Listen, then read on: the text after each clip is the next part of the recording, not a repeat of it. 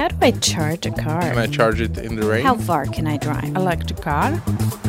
What's a power grid? Is V2G possible? What is V2G? Do I get free parking for my EV?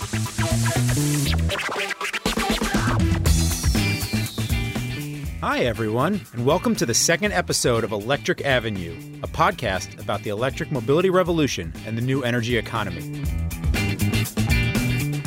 I'm your host, Aaron Fishbone, Communications Director at electric vehicle charging services provider Greenway, based in Bratislava, Slovakia. I'm joined here by my boss, our managing partner and co-founder, Peter Badik. Hi, everybody. We launched this podcast because the transition to electric vehicles is happening. Sure, it's faster or slower in some countries depending on where you live, but it's going to have a huge impact on our cities and our communities, our environment and our energy systems, and how we use and relate to our cars. Once electric vehicles become a mass market item, which could happen as soon as 2040 or 2050, so really less than 25 years from now, the changes will be massive and will affect everyone, regardless of the size of the community you live in. So that's why we've launched this initiative. For all of you who have no idea what an electric vehicle it is but are EV curious, for professionals and experts who are just hungering for more debate and discussion on critical topics in the industry, we want to have them here. We're working in the industry every single day. We get questions from people who've never touched an electric vehicle before, like, how far will my friend's electric vehicle go? And if I borrow it, can I charge in the rain? But also we work with DSOs, battery manufacturers, and governments who are asking complex questions about grids, extensions, and capacity. So we really deal with it all, and all of it from the regional context of Central and Eastern Europe. It's a really wonderful mix, and we want to share that with you here on this podcast.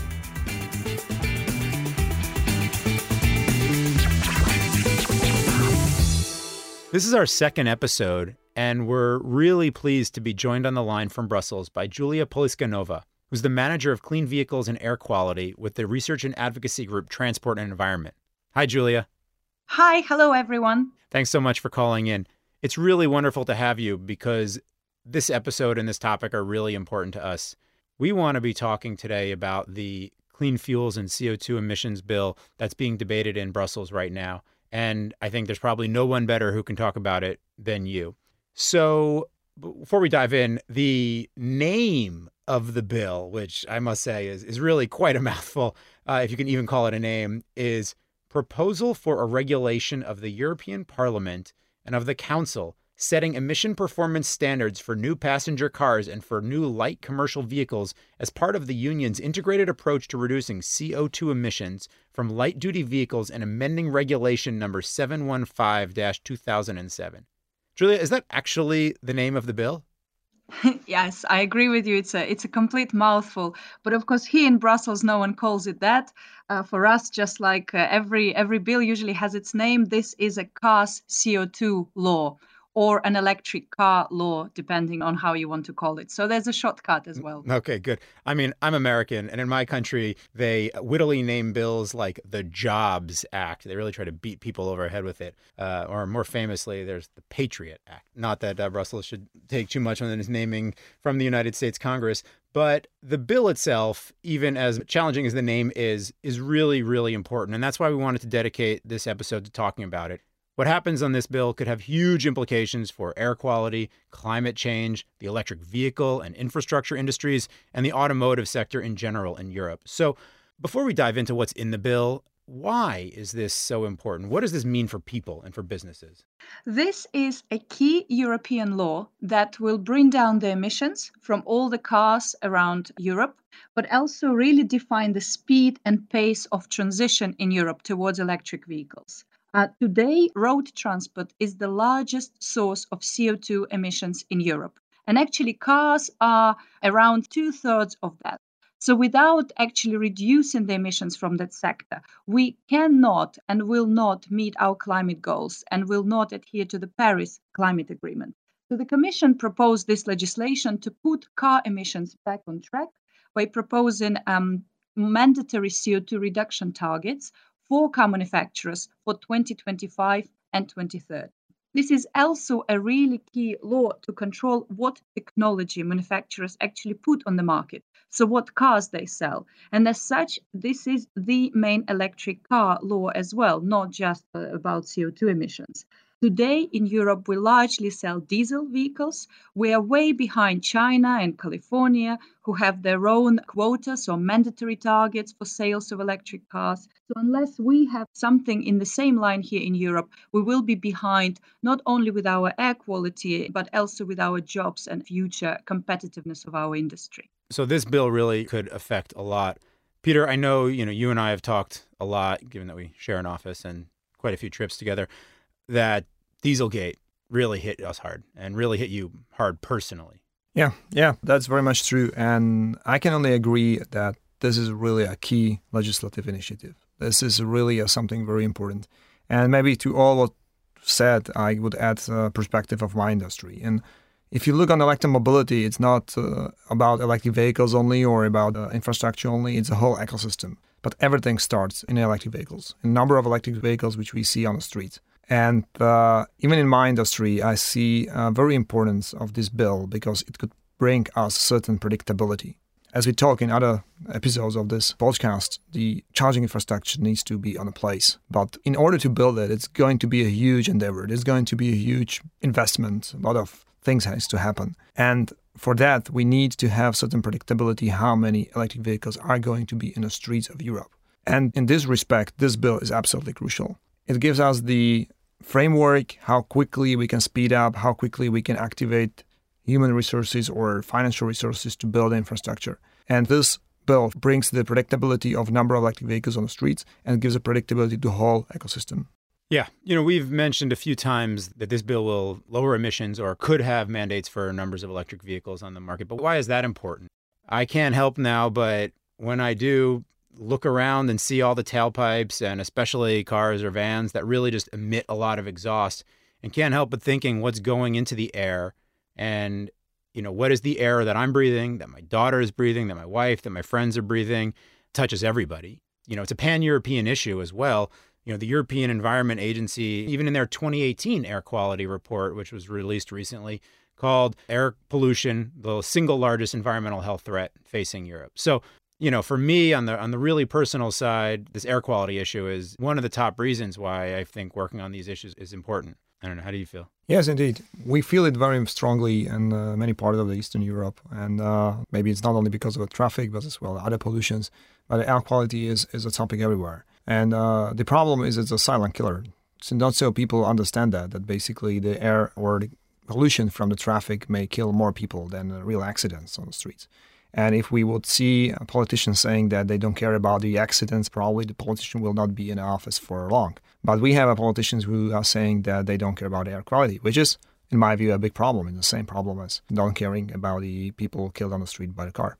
Yeah, it's a really huge problem. And we'll get later on to the debate about you don't have to be anti-jobs in order to be in favor of cleaner vehicles and cleaner technology, that those are not mutually exclusive. But I guess the last piece to talk about here is climate change. And while this has been developing well before even this bill came up, and I mean, the recent report from the UN Intergovernmental Panel on Climate Change saying that we basically have 12 years in order to address the amount of carbon that is emitted into the atmosphere in order to keep the planet within a 1.5 degrees heat rise. That is a incredible statement being made. I mean, Julia, has this factored into the debate in Brussels at all? Yes, absolutely. I think for all of us, the latest IPCC report really stressed the urgency that we need to act fast. If we look at cars, just to highlight the importance of this particular bill now on the table, if we want to be zero emission in our car segment in 2050, we have to sell the last combustion engine, be it petrol or diesel, in 2035. Because actually cars are on the road around 15 years on average. And in countries like Slovakia, even longer. So 2035 is really the latest, and we should really phase out combustion engines. That means that in the next decade, we really have to ramp up the sales and the developments in the zero-emission car segment, which are mostly battery electric vehicles.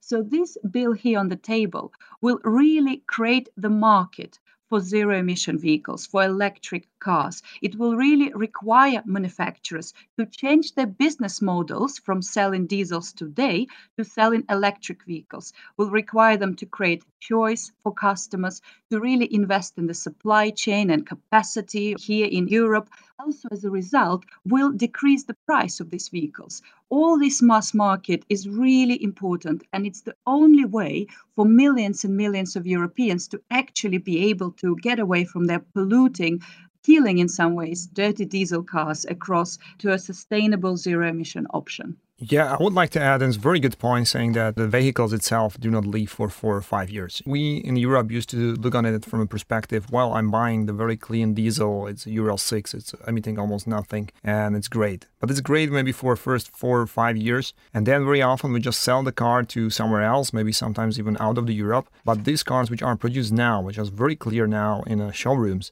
will not be so clear in 10 years, but they will be still alive. They are not going to be destroyed in 5 years. So basically what we do, we may have a clean diesel now in Europe, which will be dirty diesel in 15 years in Asia or in Africa. And I think this is a part of our responsibility towards the world. If we are able to, and we are, that's no doubt, if we are able to move to the better option, then we should do it as soon as possible. So what do you tell someone who bought a car and didn't think too much about what went into it because that was just normal, say 5-10 years ago. And, maybe they don't have a lot of money and an electric vehicle or any new vehicle is something more expensive. They've only bought secondhand vehicles, and just generally the idea of buying a new and an electric car is just, something that they can't really conceive of. How do you engage with that person? To be honest, I don't blame the customers in this respect because I do understand. We said that there is about 5 or 7 types of electric vehicles in the market, comparing to about 350 of diesel or gasoline vehicles.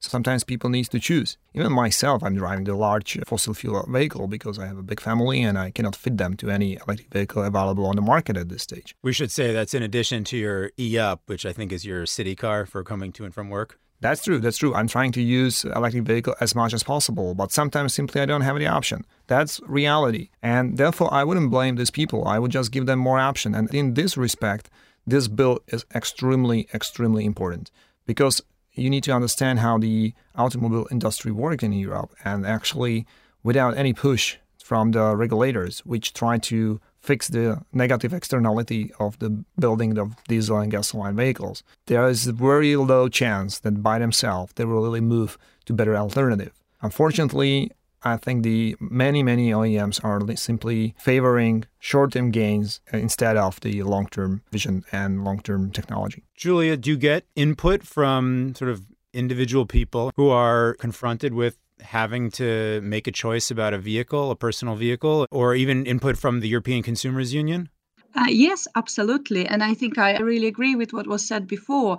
There's a lot of really frustrated consumers that actually bought a diesel in good faith and are now being told that they can't use it anymore with all the diesel bans, for example, coming up in German cities and the rest of Western Europe. And actually, it's really important to stress here that indeed it's not the consumer to be blamed.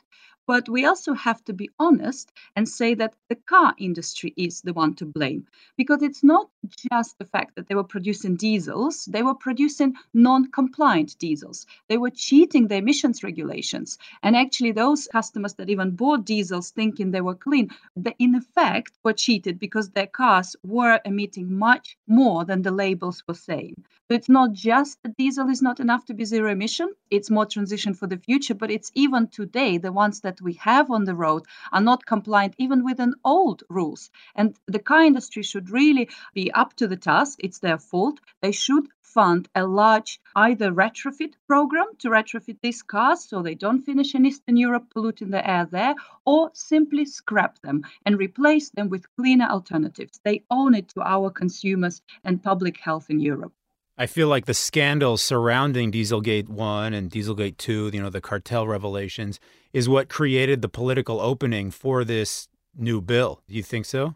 That's certainly one of the key considerations. I think what people understand now is that no matter how far we go with diesel regulations, given how smart today's technology is, you can always find a way to cheat a test. So that's why one of the simplest ways to get around it is simply to move to simple electric motors. They don't have any pollution. They don't have to cheat tests. They're zero emission. So that's one. Another aspect which is important is that as part of this new cars CO2 law in Europe, we're also talking finally about real world compliance. We're trying to move away from unrepresentative, obsolete laboratory tests to actually checking how cars perform when they're driven in real world. And again, this is where diesel and petrol will get, again, another disadvantage, and it will be a big advantage to zero emission cars because they will always perform better.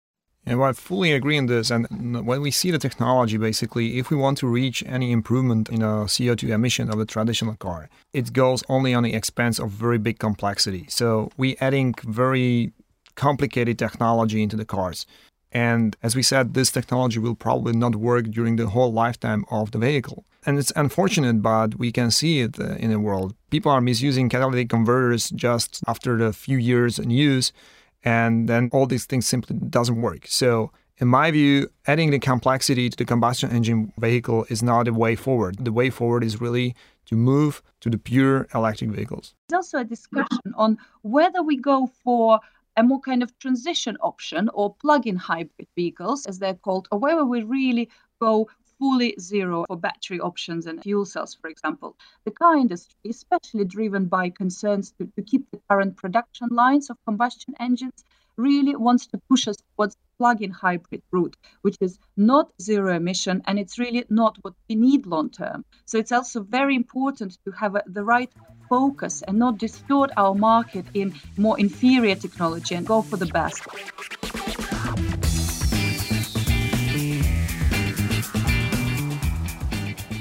Let's talk about the bill itself so people understand where it is in the legislative process.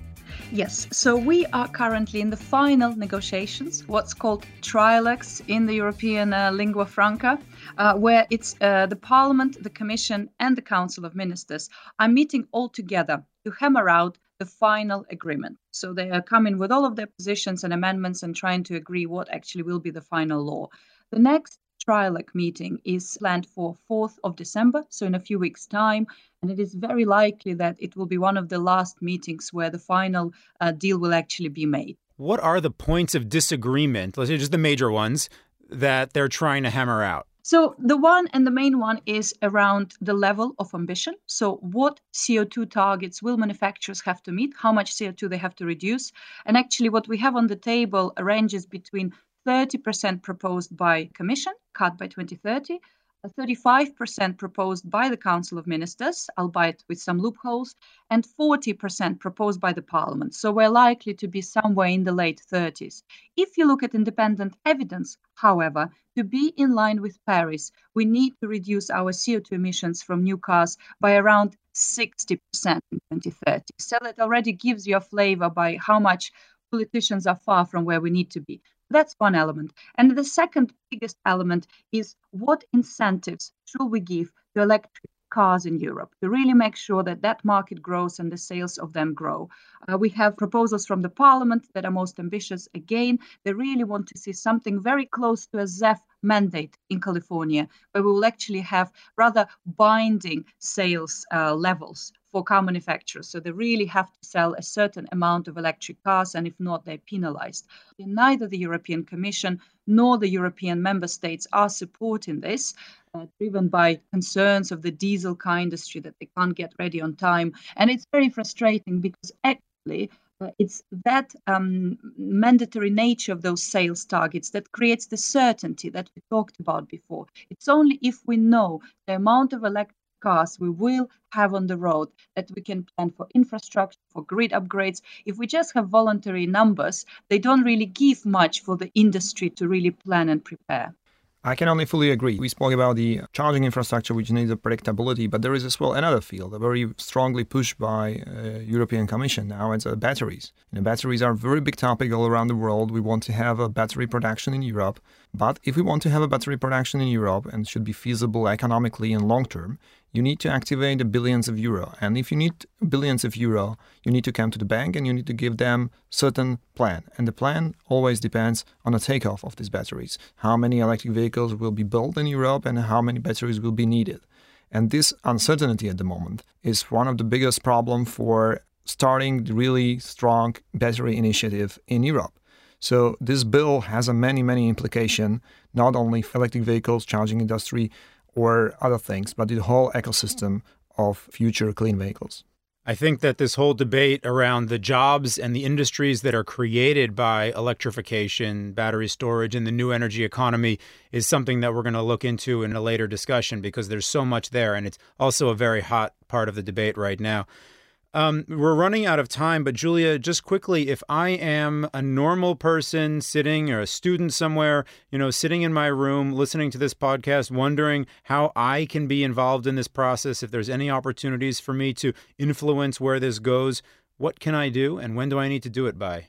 First of all, you have to do it very fast. And secondly, it's really important that you do something. There is many opportunities to really write on contact your environment and the transport ministries in your country, because at the moment the discussions are really behind the closed door. Car industry is exerting a lot of pressure. They have lots of links. So it's really important for governments especially to feel the pressure, to feel that people care about this, that they want those electric cars, they want them in the future, they want clean air. So I would really recommend getting in touch with your ministries and ask them to have an ambitious EV law for battery electric cars. I guess one interesting thing to note here is that because this is EU-wide legislation, it would affect all of the member states of the EU so that there are not 27 separate markets with their own laws, but rather this would be an ability to enact comprehensive EU-wide legislation that would really affect the whole continent. And that's what I think therein is one of its great values. We could obviously talk a lot more about all of these topics, but we're really out of time. Thank you so much for your time, for letting people know how they can be involved. And clearly it also shows that, who your member of European Parliament is matters. Who you elect into office in your home country matters and can influence many different types of legislation.